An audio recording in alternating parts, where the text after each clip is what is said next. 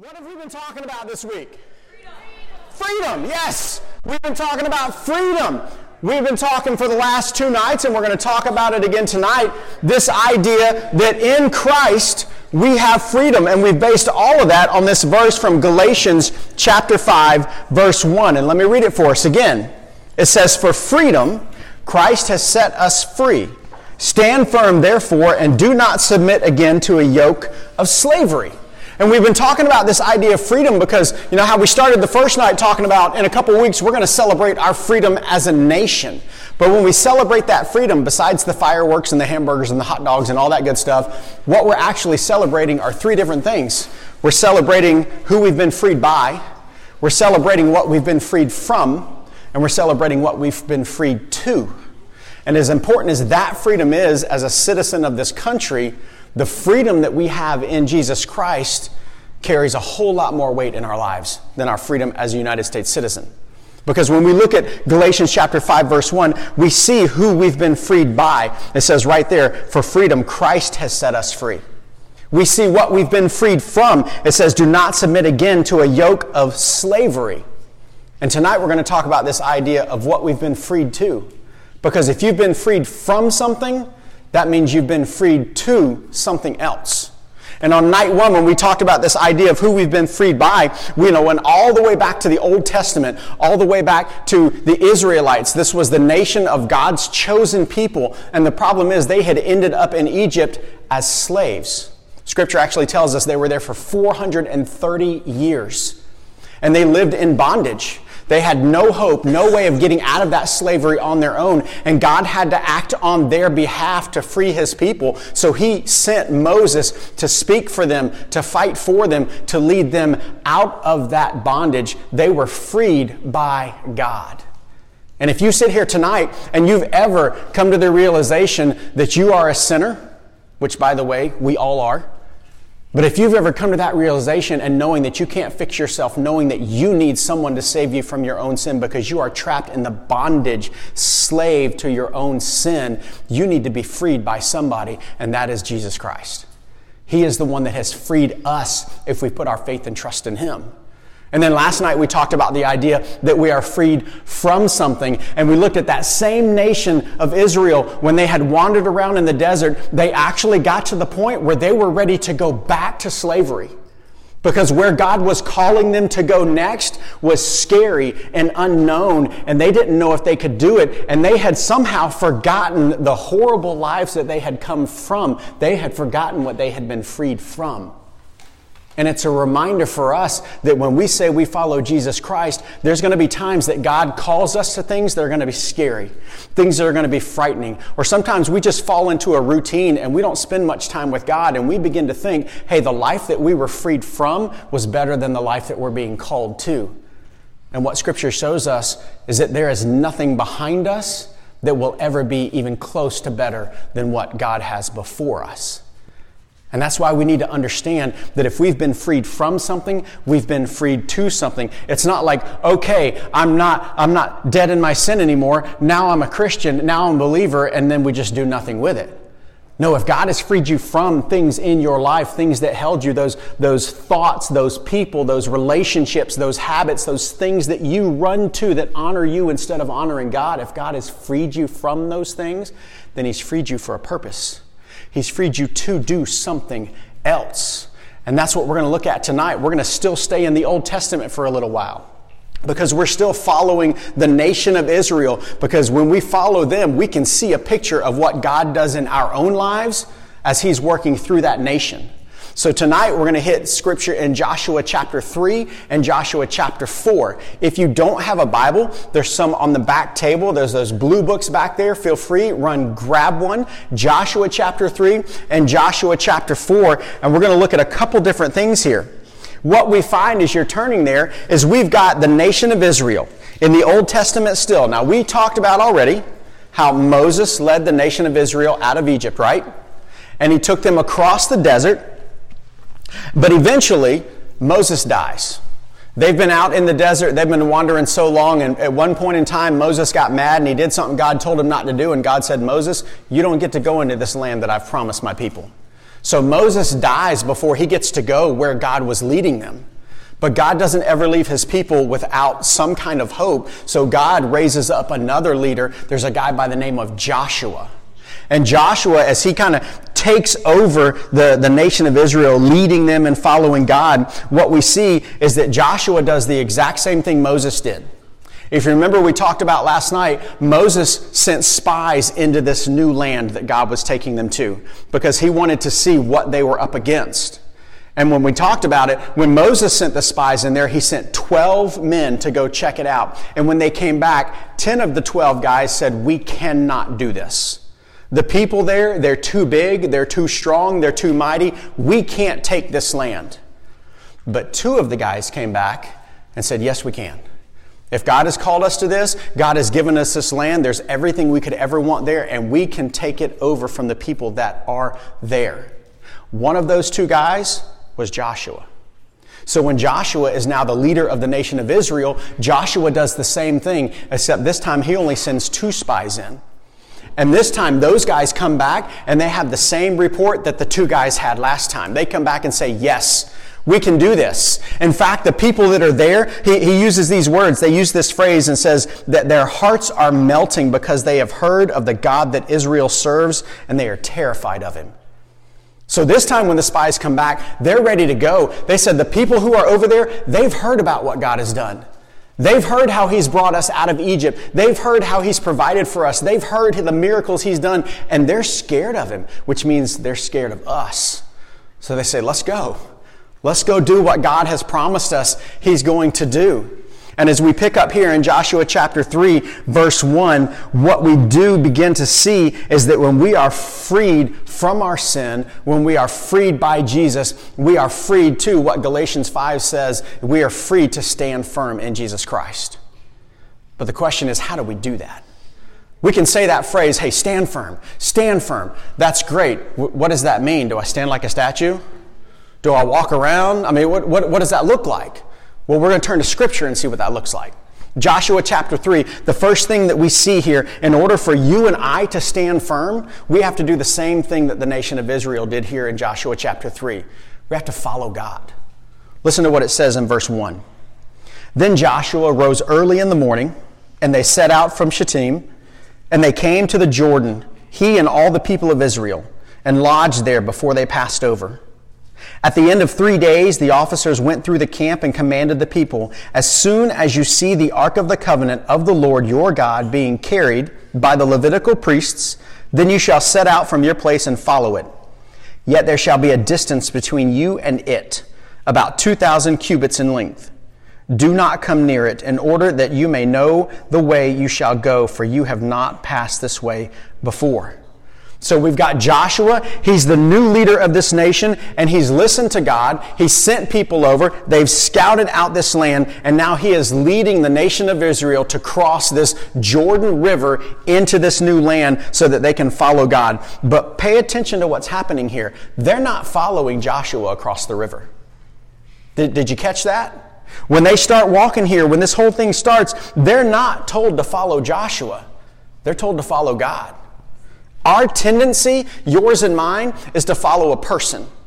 Whether that be a boss or a pastor or a coach or your parents, our tendency is to follow people. And yet what God tells them to do right here is not to follow people, but to follow him. They're supposed to follow the Ark of the Covenant. If you're not familiar with what that is, in the Old Testament, that is how God dwelt among his people. There was this contraption that they built. They carried it on poles, and it was called the Ark of the Covenant. It's where the 10 Commandments were stored. That was where the presence of God was among his people. And what he told them to do here is he said, hey, when you start walking, I want you to take the Ark of the Covenant, and I want the rest of you stay 2,000 cubits behind the Ark of the Covenant. Now, how many people are familiar with how long a cubit is? A couple of you? How long is it? Yeah? Yeah. A cubit, it's approximately the length of your forearm to the tip of your finger. It's about 18 inches. Give or take a little bit because everybody's got different arms. But a cubit is about 18 inches. So if you do the math on that, he's basically told them all, stay back about 3,000 feet, which is about the length of 8 football fields. Why in the world would God tell them to do that? Because if he didn't, you know who they're following? The person standing right in front of them. They're following a person. But if they're that far back from the Ark of the Covenant, at a distance, more people can see where God's going. And they can follow God. And that's what they have the opportunity to do here as they start taking this step. That distance allowed them to see where God was going, not where Joshua was going. So their confidence was in what God was leading them to do, not what Joshua was leading them to do. They were able to stand firm and move forward because God was leading the way for them. And you and I, if you've put your faith and trust in Jesus Christ, you say you're a disciple of His, you're called to do the exact same thing. Don't follow man. Don't follow people who tell you, hey, this is what God wants you to do with your life. Go to God's Word and see what God wants you to do with your life for yourself. Follow it. Now, seek godly wisdom. That is biblical. Yes, don't misunderstand me there. But you need to follow God. If you're gonna say that you believe in God, if you're gonna say that He's leading the way, you've got to actually follow Him and let Him lead the way in your life. So let's talk about a couple ways that you do that. One way that you follow God is you do it through the Holy Spirit. Scripture tells us in the moment that you ask Jesus to forgive you of your sin, that the Holy Spirit, God lives within you in the Holy Spirit. In fact, it says this, and these verses aren't going to be on the screen, but I'll read it for you real quick. Acts chapter 1, verse 8 says, "For you will receive power when the Holy Spirit has come upon you, and you will be my witnesses in Jerusalem and in all Judea and Samaria and to the end of the earth." That's Jesus talking to His disciples saying, hey, when I leave, you're going to receive the Holy Spirit. But Scripture tells us that when we put our faith and trust in Jesus Christ, we receive that exact same Holy Spirit. And in that moment, the Holy Spirit begins to work in us, and it's the Holy Spirit that helps us understand who God is. Remember, we talked about that last night. When you're dead in your sins, you're dark in your mind, you're callous in your attitude towards God, you can't understand God or the things of God. It's the Holy Spirit working in your life that begins to give you understanding of who God is and how to follow Him. So we follow God through the Holy Spirit. We also follow God through reading His Word. Psalm 119, 105 says, "Your word is a lamp to my feet and a light to my path." The Word of God is what guides us. The Word of God is what the Holy Spirit uses us to teach us who God is. It's where you find God's will for your life. It's where you find out, God, what am I supposed to do? Now, this book, I will tell you this book may not have every specific answer to every single question that you have. God, should I date this guy or should I date that guy? He's not going to tell you, go with the blonde hair, blue-eyed, or go with the brown hair, brown-eyed. He's not going to tell you that. You know what He'll tell you, though? He'll tell you what kind of man you're supposed to look for that's following Him. Same thing goes for guys and the girls you want to date. Don't date her because she's pretty. I mean, that's a plus. But date her because she's following God. Hopefully you'll get lucky. You'll find one who's following God that is pretty. Good luck, all right? We'll see how that works out for you. All the guys in the room were like, yes. At least all the married men anyways. But if you look at this book, it will give you the principles that you need to follow God. It will show you how to trust Him with your life. And that's exactly what the next thing is that we need to do. Not only do we need to follow God, we need to trust God.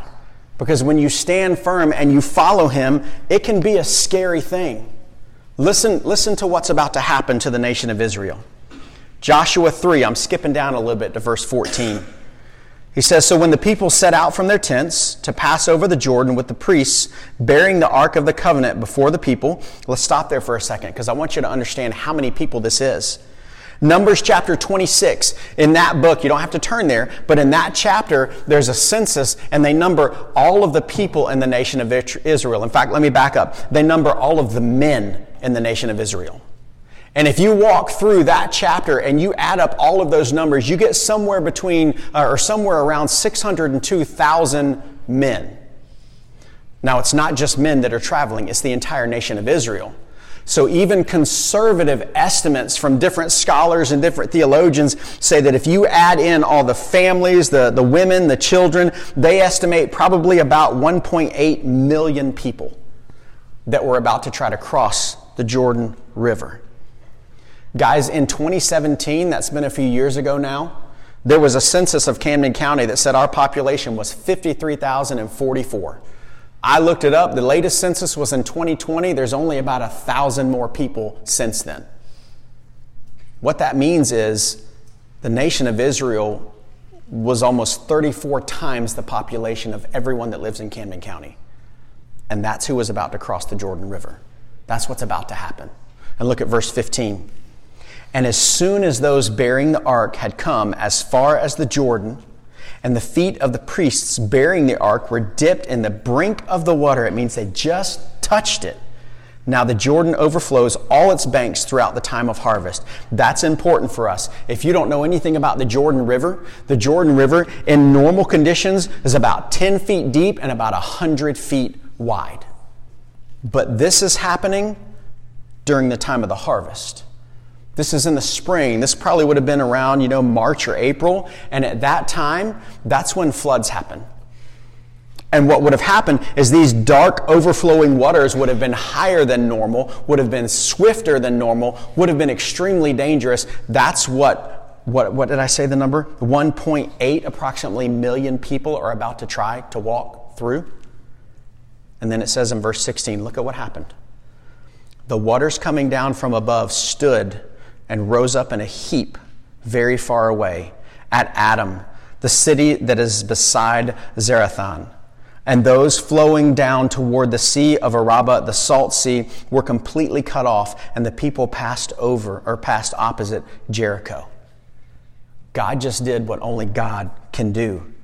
When the feet of the priests, the guys that were carrying the presence of God among his people, when it says they came and put their foot in the brink, they just touched the water. As soon as they did that, the water stops flowing. And it says it stops all the way back at a city called Adam. Scholars tell us that town is estimated to have been about 18 miles upstream from where they crossed. So 18 miles away, God stops the water from flowing in this river that's normally 10 feet deep, 100 feet wide, probably overflowing at this time of year. God just stops it. So now not only do the Israelites get to see what God's doing, you've got people in a town 18 miles away going, what in the world is happening right now? They're getting to watch God perform a miracle and they don't even know what they're watching.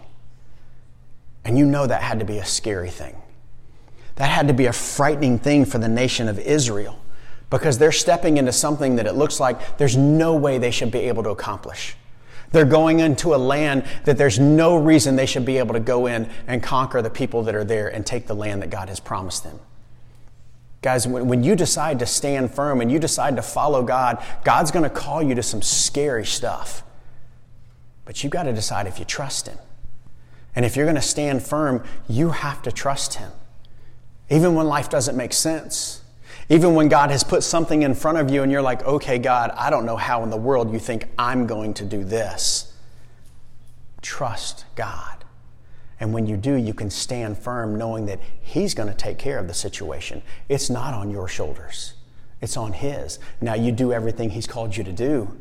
But at the end of the day, it's on his shoulders. That's how we stand firm in who God has called us to be. You may experience fear, you may experience anxiety or tragedy in your life, and you don't know how you will ever see the other side of what you're facing right now, but you have the opportunity to rely on God in those moments, in those situations. Proverbs chapter 3, verse 5 says, trust in the Lord with all your heart. Don't lean on your own understanding. In all your ways acknowledge him, and he will make straight your paths. He will call you to scary things. He will call you to things that seem impossible, but when he does, you get to see God work. And when you trust him and when you see him work, then the other way that you can stand firm is you can celebrate what God has done. Because that's what the nation of Israel is about to do. It says right here in verse 4 of chapter 4, we're going back a little bit, or going forward a little bit. Then Joshua called the 12 men from the people of Israel whom he had appointed, a man from each tribe. And Joshua said to them, pass on before the ark of the Lord your God into the midst of the Jordan, and take up each of you a stone upon his shoulder. according to the number of the tribes of the people of Israel, that this may be a sign among you. When your children ask in time to come, what do those stones mean to you? Then you shall tell them that the waters of the Jordan were cut off before the ark of the covenant of the Lord. When it passed over the Jordan, the waters of the Jordan were cut off. So these stones shall be to the people of Israel a memorial forever. And the people of Israel did just as Joshua commanded, and took up 12 stones out of the midst of the Jordan, according to the number of the tribes of the people of Israel, just as the Lord told Joshua. And they carried them over with them to the place where they lodged and laid them down there. This is a significant thing for the nation of Israel. In fact, as you look through Scripture, this is the first time in Scripture that Israel is referred to as a nation. It's the first time we see that collectively they are God's people, and what they are doing with these stones that they pick up and these stones that they go over and they set down and build this altar, they are celebrating what God has done. And they're making it possible for everyone who comes after them to see what God has done so that they can celebrate what God has done, so that they can remember who He is. God calls us to do the same thing. When God works in your life, don't just move on to the next thing. Thanks God, that was cool. Now what's next? You've got to stop and take time to celebrate what God has done. Let everybody know. If you were here this past Sunday, you got to see in our 11 o'clock service, we had 2 third-grade girls that got baptized. And they sat up there and they gave their testimony and they said, this is what God has done in my life. And if you were in that room, you heard the clapping and you heard the cheers when they came up out of that water. In fact, a couple of them before they went down into that water. Because they were celebrating what God has done. Because they made the choice that they were going to stand firm in Christ, and they wanted everybody to know about it. That is what He calls us to do. He gives us that opportunity to let other people see how He is working in us and around us. And then if you go on and you follow the account of the Israelite nation through Joshua and through more of the Old Testament, you see very quickly in chapter 5, they've crossed over, they put up this altar, they camp out there, and they renew the covenant they have with God. We are the nation of Israel now. You are our God and we are your people. And then in chapter 6 of Joshua, they go to this city named Jericho, this city that they should never have been able to conquer. They should never have been able to defeat. And God says, hey, I want you to march around the walls. And these people are going to think you're nuts. You're going to march around the walls and you're going to do it quietly. And you're going to do it over and over and over and over until I tell you to make a loud noise. And when you make a loud noise, it's game on. And when the nation of Israel did, you know what happened? The walls came down, and they conquered the city of Jericho. And once again, because they trusted God, because they followed God, because they celebrated what God had done, they had the opportunity to follow God where He was leading next. And they had the opportunity to see God do unbelievable things. When the Israelites chose to stand firm in God, not once were they let down by God. They were freed by Him, they were freed from slavery, and they were freed to stand firm. You and I have the opportunity to experience those same things every single day. If you've been freed by Jesus, then you know you've been freed from the bondage of your sin. And if you don't know what I mean by that, I mean this, I said it earlier, every one of us is a sinner. There's never been a day in your life or my life where we have been perfect. Your grandmother will probably tell you you've been pretty close, but there's never been a day that you've been perfect. You've messed up.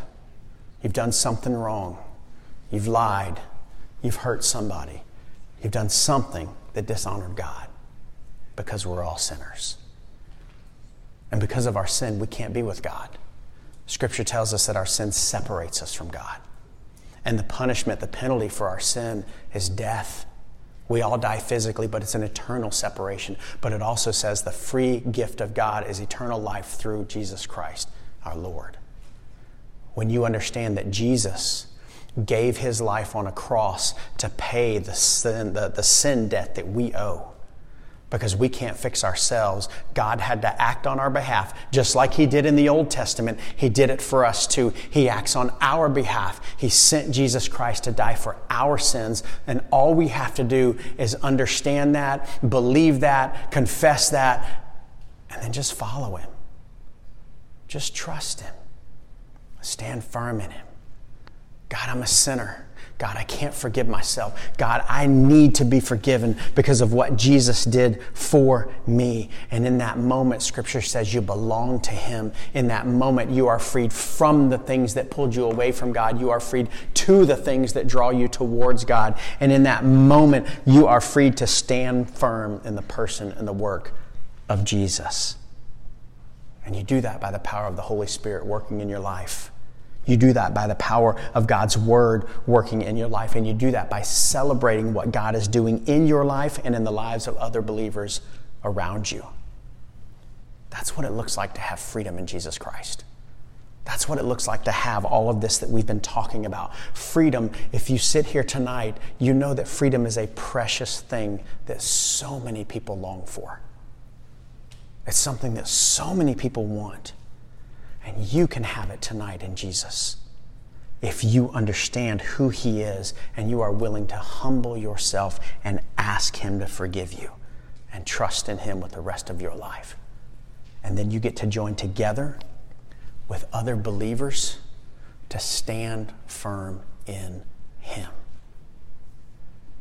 Only you know if you have that freedom. Only you know if you're ready to accept that freedom. If you're here tonight and you say, you know what? I know I'm free. Follow God. Trust him. Celebrate what he's doing in his life. Let other people celebrate with you. If you're here tonight and you're what Scripture tells us, still trapped in your sin, you're a slave in bondage, you've never asked Jesus Christ to free you from that, you can change that tonight. The Bible says we admit that we're a sinner. We believe that Jesus Christ gave his life on a cross for us, and we confess him as Lord of our life. And in that moment, you belong to God. And if you're here tonight and you make that choice, you know what? We want to celebrate that with you. So when we stand up in just a minute and we start to sing, come talk to me or come talk to one of the other adults in the room, we would love to pray with you, pray for you, celebrate that with you. If you're here tonight and you've already got that relationship and you just need some encouragement, come talk to one of us. We would love to pray with you and for you and celebrate what God is going to do in your life. But don't walk out of here tonight without knowing what true freedom is in your life. Let's pray. God, we thank you. We thank you for who you are. We thank you for your Son, Jesus. God, we thank you that every time we open your word, God, we know that you're going to speak. And Lord, we thank you that we've looked at this week, we've had the opportunity to see what it looks like to have freedom in you. And Lord, I pray for every single person in this room, myself included, God, help us to know, understand, help us to experience and live out that freedom because we put our faith and trust in you. God, help us to follow you. Help us to trust you. Help us to celebrate you above everything else in our lives. It's in Jesus' name we pray. Amen.